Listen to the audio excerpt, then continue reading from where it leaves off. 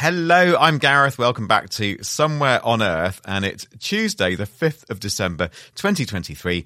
We're here in London, and we have voices today from Iceland and Scotland.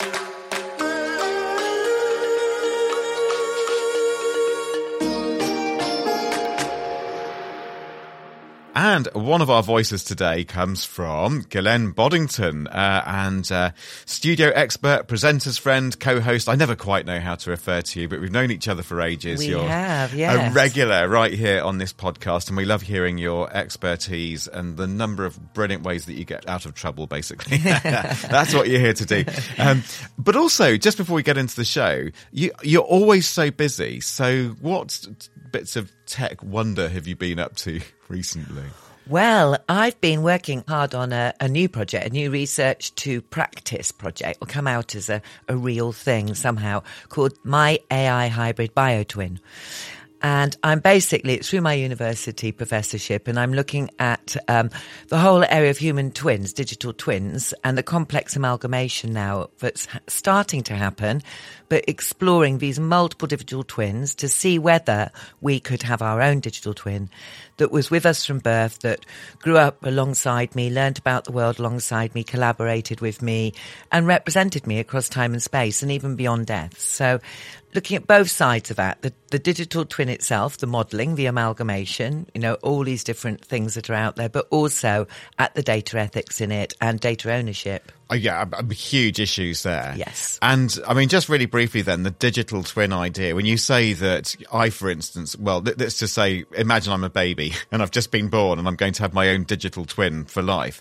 Do they scan me? Do they take my genome and put it into a computer? How does the digital twin happen from birth? Well, that's part of the research, and I'm working with about 15 experts from different areas, some from that medical area, genomic, etc., others from fitness and health and well-being, of course, but also from training, from the AI side, the ChatGPT model of the assistant, the person that's working with you, the software that's working with you all the time. And yeah, it's actually, how do we link our biometrics in? Well, that's happening in fitness terms anyway. How do we link our biomarkers in? Yes, it's starting to happen through implants and through medical stuff. How do we link in our intelligence, our learning through those different ways of an AI possibly growing with us? So, yep, that's going to be coming out across the next 2 years, and I can keep popping in some bits about it if you like as well. So fascinated to keep up with that as the research develops. It's this early stage, and I feel that there's just so far to go on it, obviously. There's a long way to go on it. Why you're researching it. And do a really quick plug for the university. Where's it happening? Oh, it's University of Greenwich that I'm linked to. And I'm also working with Kingston University on this project too. Great. Glenn, thank you. All right, let's crack on with the rest of the programme. And coming up today... Is it a programme? Is it a podcast? Is it a show? Oh, gosh, we evade all definition. Anyway, we do have today some technology that could save your life. It has some automation, some infrared, there are drones involved, and there's AI. There's bound to be AI. Also today, the app where Icelanders have been finding out how related they are to the singer Björk. But there is a serious story here as well about research into inherited diseases. Oh, and also... just while I remember to keep my promise from last week, I'll tell you why we tend to hate the sound of our own voice in recordings. And it seems, actually, to be honest, as if we liked the sound of our own voices a bit too much last week, because we had one listener comment along the lines of, "Love the show, but it was a bit long." All right, agreed. Hint taken. So we're hitting the brevity button this week. So let's crack on with it.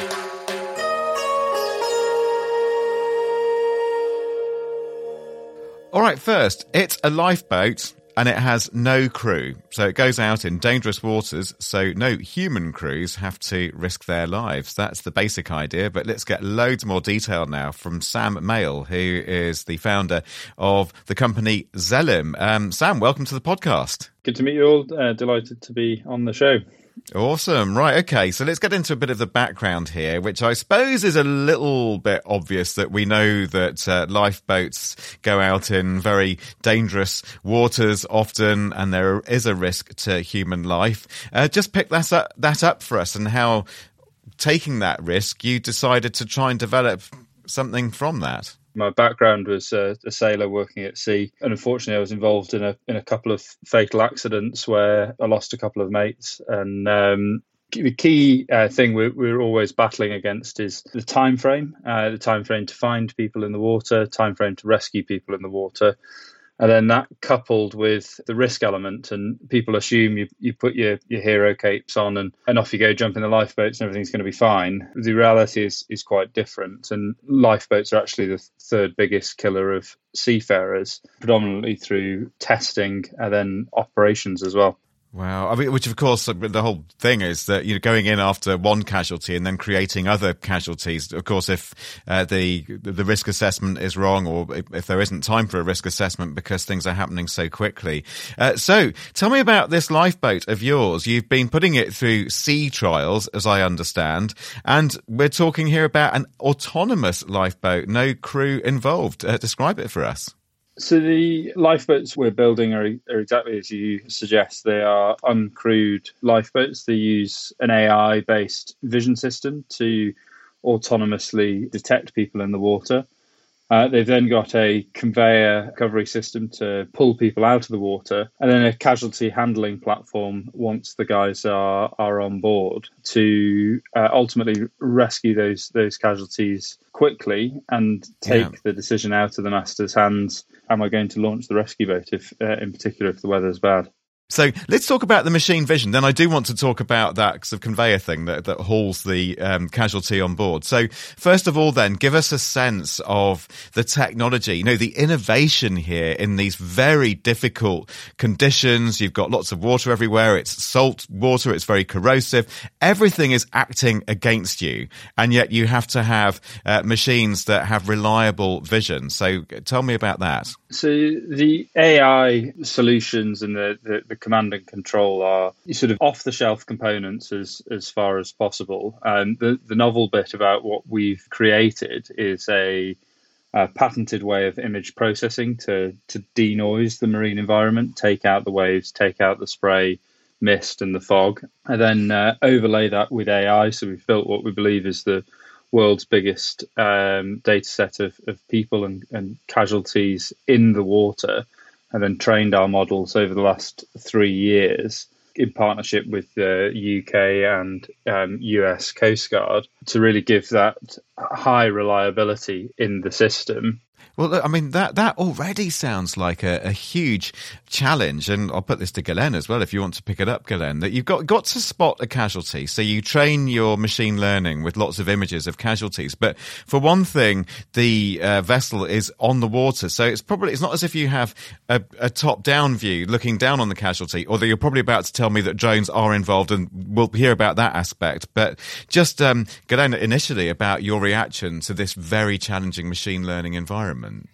No, it's fascinating. And I think you've done great work here bringing together the Coast Guards, UK and US to work on it, and having this incredible 5 million images, I think it said in one of your reports, of real life people in water, taking away the aspects of it so that I guess the AI is able to tell the difference between, I'm going to ask a really basic question here, a person who needs rescuing from water and something like a buoy that's got lost in the sea. Yeah, absolutely. So as you guys know, the fundamentals of AI is pattern matching, essentially. So that's where the intelligent labeling comes in. We also label within the system buoys, flotsam and jetsam, life rafts, boats, these kind of things. So the system, if you're looking for stuff like that, can throw that up as a detection, or if you're not looking for it, it actively ignores it. Interesting. So this AI that you've developed could also be used to indicate where in the ocean there is rubbish and stuff, pollution hanging out or floating around.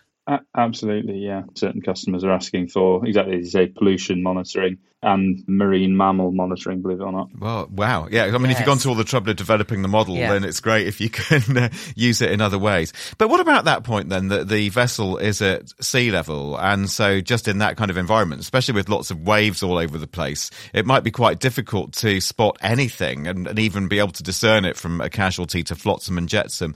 Because I know you use drones in some way. I'm just wondering, wondering if part of it is that a drone is accompanying the lifeboat in order to get more of a kind of, as it were, bird's eye or drone's eye vision. That's the optimum. The higher you are, the easier it is. And obviously the less movement you have. So software we've built is totally sensor agnostic, so you can run it off virtually any sensor. It's a relatively small boat in quite a big sea, so we use software stabilization to stabilize the image, and then an intelligent track. So if the software picks up a person, and you're not always going to see them if you're in a big sea state, everything's moving, and you might only see them for a fraction of a second. So as soon as the software has detected them, it then puts on an intelligent track to go, where are we likely to see that person again? There's a lot going on under the bonnet, and of course all of it being processed in real time. So yeah, it's not as if you can just get a load of data and render it later on. But what about, I'm intrigued about how you haul the casualty out of the water. And at the beginning of your answer, you did mention this, it's kind of like a belt, isn't it? A bit like what you have in the supermarket with your groceries going along it, but at an angle so that it points down into the sea so that somebody can be hauled aboard. Tell me more.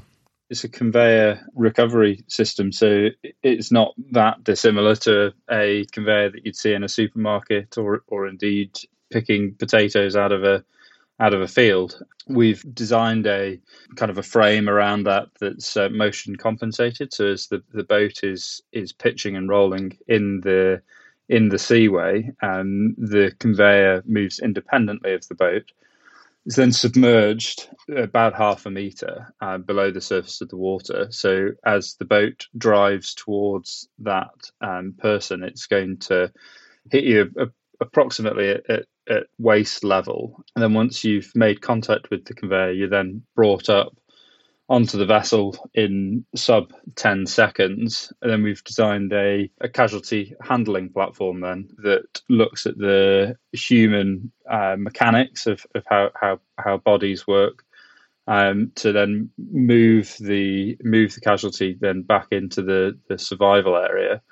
And then once you're on board, you've then got access to two-way communication and remote telemedicine. That's fascinating and really well thought through. It's amazing that you can have this immediate kind of platform where actually is helping you assess yourself. And as you said, bringing to the forefront your analytical side of actually being able to, with telepresence medicine team, be able to analyse yourself and what you need and realising you're out of the sea and actually you've got to move on to actually helping the other end, the remote end, where you've got the experts know how bad you are and whatever help you need as soon as a bigger vessel maybe reaches you. Yeah, absolutely. That's exactly the idea. And Sam, just before we wrap it up then, where are we at the moment then? Are you doing sea trials? Have you got that far? Or is it out there actually in the high seas saving people's lives yet? So the first vessel is being painted today. So we've done a number of prototypes. I've done over 1,000 rescues. And then the first certified version will be in the water in January. And then that's going to customers in the North Sea next year to go and save people's lives if required. All right. Will you stay in touch with us as you go along? Tell us how you're getting on. We'll certainly tell you how we're getting on, but follow us on LinkedIn, on our website, Facebook, etc. Fantastic work, really very well thought through and detailed work into both the psychology and the technology and how to link that up. Yeah. I'm sure you'll find, and I'm pretty certain there will be multiple other uses for this that expand and help you as a company as well. I hope so. Sam Mail, massive thanks for being here on Somewhere on Earth. That is Sam Mail. He's with Zelim, so it's Zelim if you want to look them up. And we will link Sam to you and Zelim from our own social media as well. So, Sam, thanks a lot. Thanks ever so much, guys. Chat again in the new year. Will do. All right, and speaking of social media, I'll give you all the main kind of details at the end of the program, show, podcast, whatever we are. But just throw one in here, just Twitter/X. Then we are at SOEP Tech, so that's Soap Tech, and we're on Facebook as well. We're also on WhatsApp. Yes, and we have a message. We sure do. So this comes from a listener who took up our plea, really. I was going to say an offer, a plea last week to leave a voice note for us. So, and they did this, by the way, to this number, international code 44 7486 329 484 7486 329 484. And have a little listen. Hello from Gauri Abhiram, Hyderabad, India. I had been a long-term listener of the BBC Digital Planet podcast and was very disappointed when it ended after 21 years in March 2023. As Gareth would say, I was massively happy to find Anya, Gareth, Glenn Boddington, Angelica Mari and others coming together for the Somewhere on Earth podcast. Many thanks to Mr. Nana Buffer, CEO Quintes, and others who have invested in this podcast. It was nice to listen to Mr. Buffer on the second episode, speaking about the importance of podcasting technology as today's equivalent of the transistor radio, which democratizes knowledge and information sharing. I could relate to him when he was speaking about back in 1989, when he was a 17-year-old in Ghana, listening to the BBC World Service on his radio, and how the radio made him feel so close to events happening thousands of miles away, which podcasting does today. I feel the same way while listening to this podcast. Best wishes to the Somewhere on Earth podcast team for this podcast to grow and develop in the months and years ahead. Oh, lovely to hear from Gowrie there, isn't it? It is, isn't it? Oh, yes. Yeah, one of our favourite people, actually, and full of great ideas and outputs herself, yeah. Sure. Yeah. And of course, we would like to say we don't have favouritism to our listeners, apart from just one or two. So we will make that exception for Gowrie. And I think justified favouritism, because she just got right in there and left us a voice note. So yeah, they're beginning to trickle in now, these voice notes. And I think it's partly because listeners took note of my encouraging words last week, not to worry about what your voice sounds like, folks. You all sound brilliant. So don't worry about it. Leave us a voice note. Gave you that number at the top. Just jog back on your podcatcher if you want to go and listen to that number again. Okay, now here's something rather exciting though. You know the famous Icelandic singer Björk? I think you're a fan, aren't you? Yes, I am. Well, we've only gone and tracked down one of her relatives. Ooh, yeah. Oh, yeah. Bit of a scoop. So who is this relative? Is it a sibling maybe, or a cousin? Well, actually, someone related to her, 8 times removed. So not very close Quite at distant, all, really. Yes. So look, I know that sounds a little bit tenuous, but it all makes sense when you discover that Icelanders love their genealogy. And of course, many people in that country, they love their technology. So if you bring all that together, you end up with Íslendingabók. Now, this is a free database and app that holds the genealogical details of almost the entire population going back to the 9th century when the first Viking and Celtic settlers arrived there. Now, Íslendingabók, the name of this brilliantly named app, it actually means the Book of Icelanders. And it's proven to be a real hit as users trace relatives or indeed find out how related they are to Björk. But just as crucially, all that information about people and families enables important research into inherited genetic diseases. And in fact, back in 2013, in my BBC days, I interviewed Carrie Stephenson about the app, and he's an Icelandic geneticist. He's also founder and CEO of Decode Genetics. And a decade on, wouldn't you just know it, but our reporter mate, Snezana Čurčić, she was hanging out in Iceland, so she dropped in to see Carrie for an update. And obviously, the first thing that Snezana wanted to know was a bit about how the app works. So on the way to meet Carrie, she also dropped in with a friend called Anna Kristjandóttir, and together they just checked out the app. Can you just quickly open the Sure. app? Yep. I just put in Íslendingabók. It's here. Here it is. Just put in my phone number, and then my phone will act as a key or something to get to everything I have. I'm here. What do you want to search? Just someone famous like Björk. Do you want to see if you're related to her? Yeah, why not? Björk. And then I need to know her birthday so I can see who is who.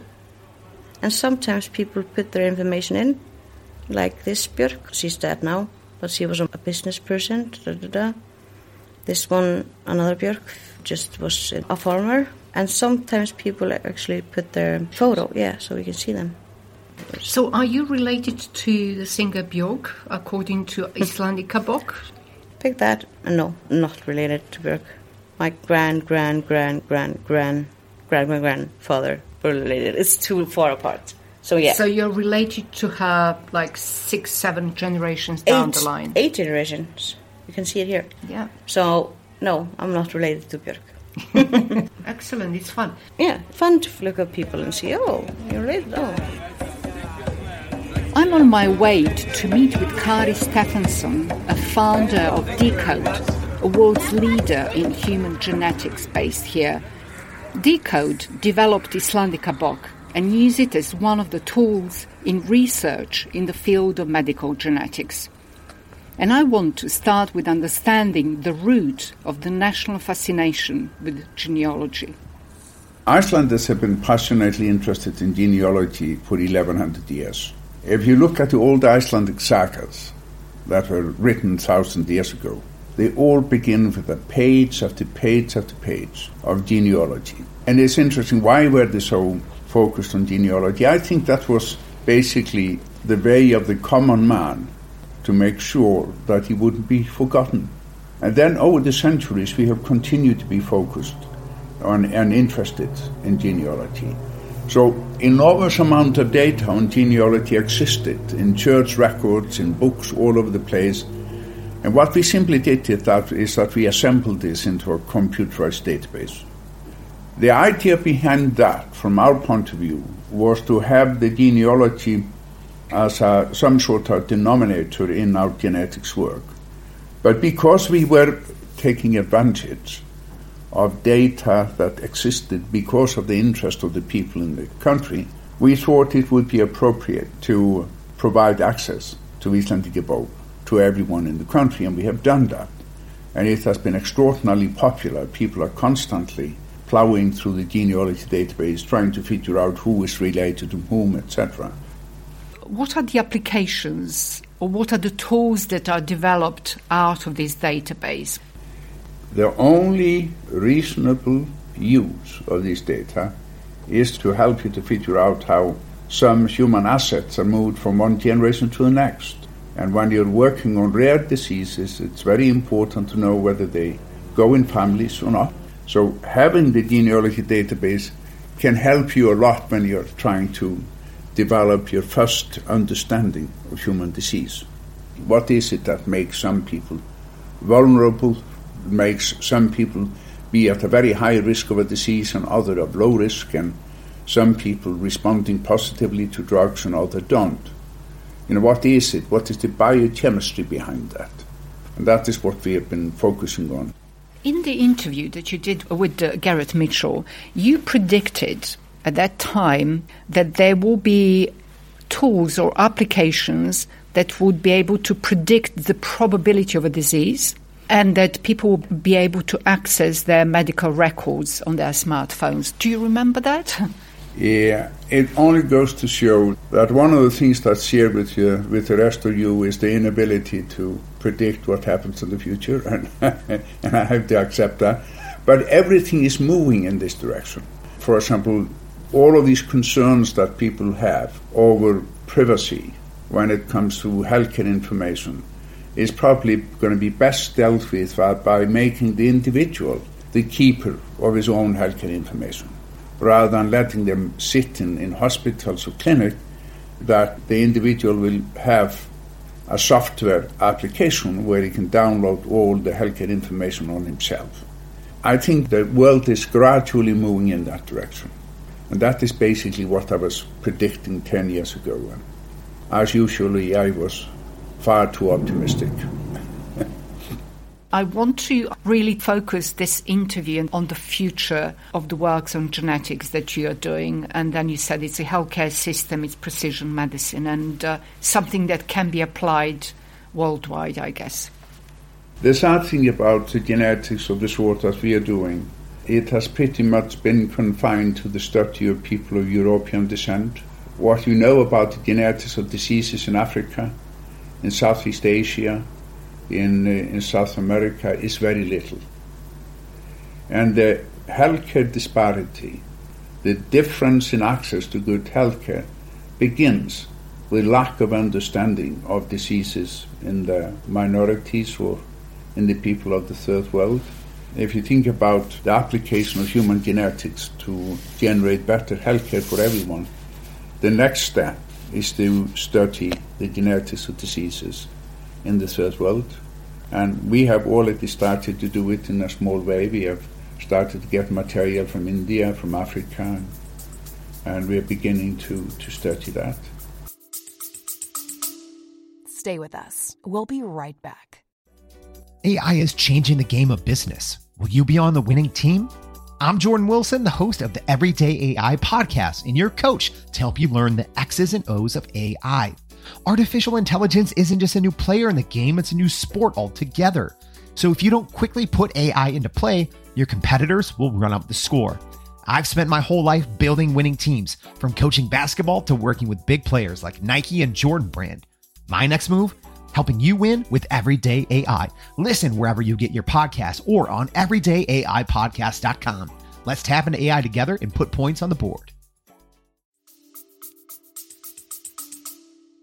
But I guess you can map the methods that you use here. You can take the methods we use here and apply it everywhere, but then it is a matter of financial resources, how we can make sure that people in Africa and people in India and people in South America can really do the type of work we are doing.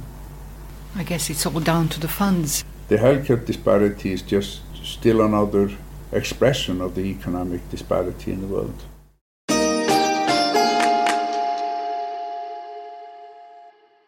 Oh, there you go. There's the genealogical geneticist, Kari Stephenson, and he's speaking there to Snezana Churchic. We also heard in that piece from Anna Christian Dottir.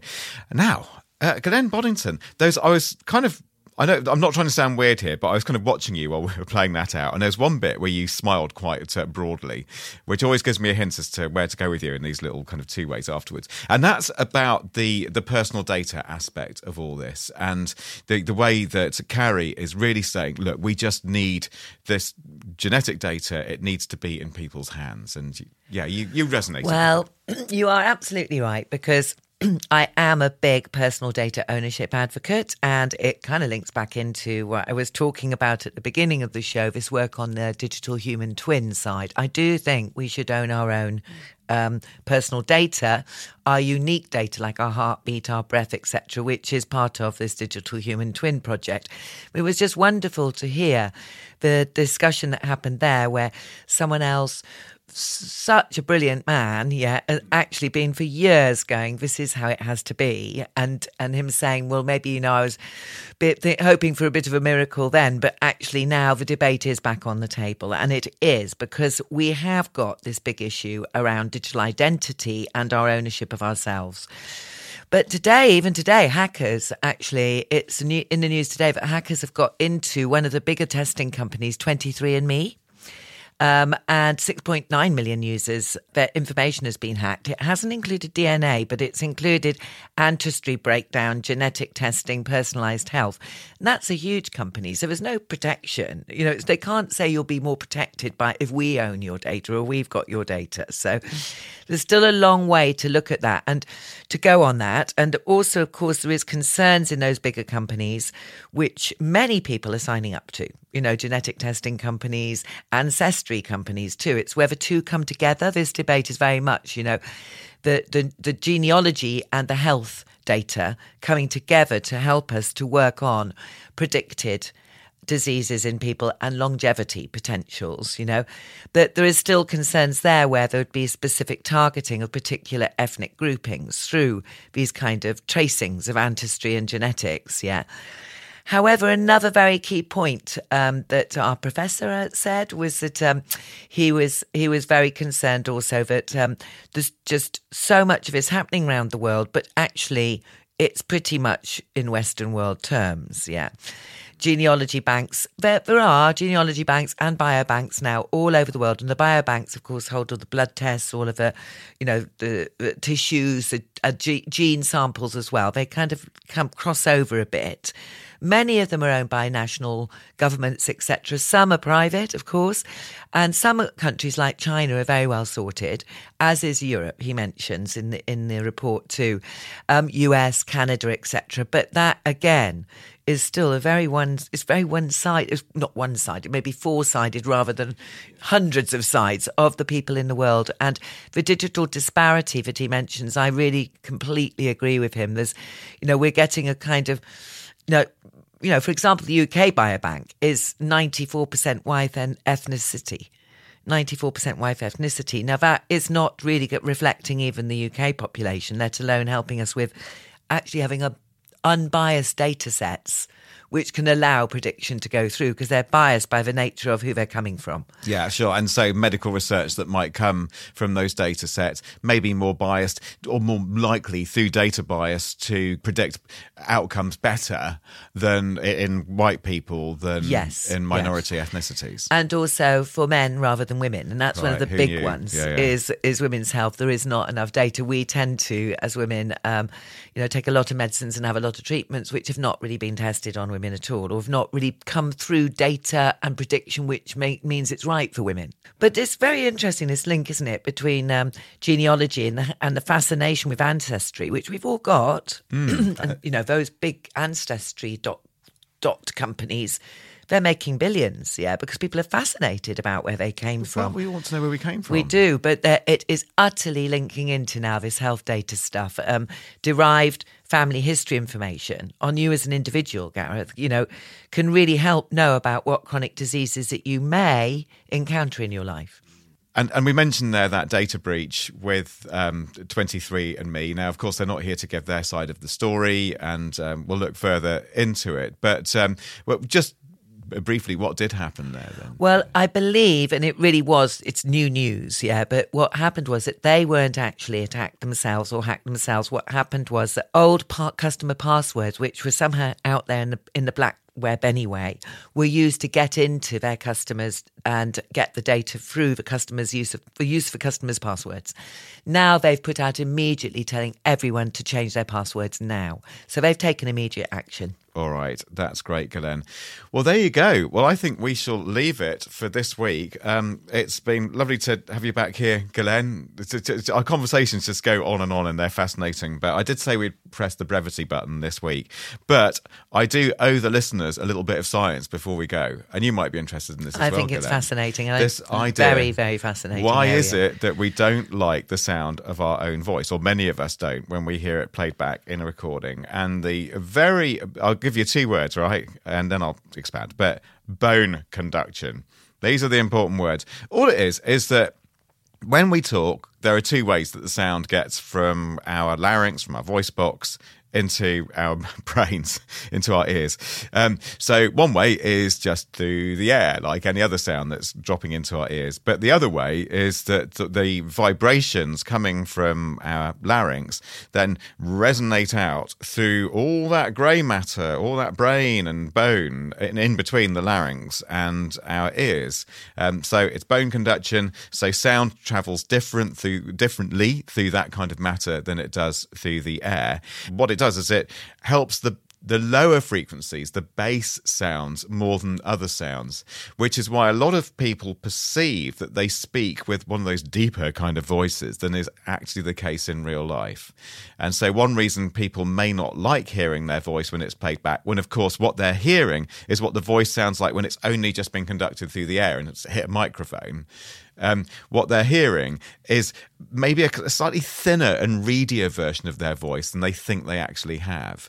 And I'm going to blatantly do some pop psychology here, but I'm going to put it to you, ladies and gentlemen of the jury, that not only is it a bit weird to be presented with that slightly thinner voice than perhaps you thought you had, I think it goes much more deeply than that, because our voice is such a big part of our identity. And so to be presented with a version of ourselves that seems so unfamiliar is not just like a bit weird or creeps you out slightly, but it is so wrong that it's a very difficult and quite distressing thing. Yeah. Mm-hmm. So, when people say, oh, I just don't like the sound of my own voice, I don't think people should shrug that off. They're not being silly. It's this representation of ourselves that is quite different from how we might think of ourselves through our voice. It's really quite a profoundly unnerving thing. So that's not to put people off recording their voices. It's just to say the few times you do hear your voice recorded, you will find it weird. And there's nothing strange about you or vain about you for thinking that. It's entirely normal. But remember that everybody else around you hears that other version of you all the time, and they love you for that. And therefore it shouldn't be an issue when you record your voice. I know it might sound weird, but honestly, folks, you just have to understand that's how the rest of the world hears you, and it's perfectly fine, and you sound great. So there you are. Yeah, fascinating. Yeah. Absolutely great. Yeah. Good really stuff. Helpful. Thank you, Gareth. Marvellous. And I've already done the social medias, got that out of the way. So I can just give you an email address, though. hello@somewhereonearth.co. That'll do. Audio today is by Keziah Wenham Kenyon and Dylan Burton here at Lanson's Team Farner. The production manager is Liz Toohey. I've been today with Ghislaine Boddington, and our editor is Anya Literovich. So enjoy your voices, folks. See you next time. Bye.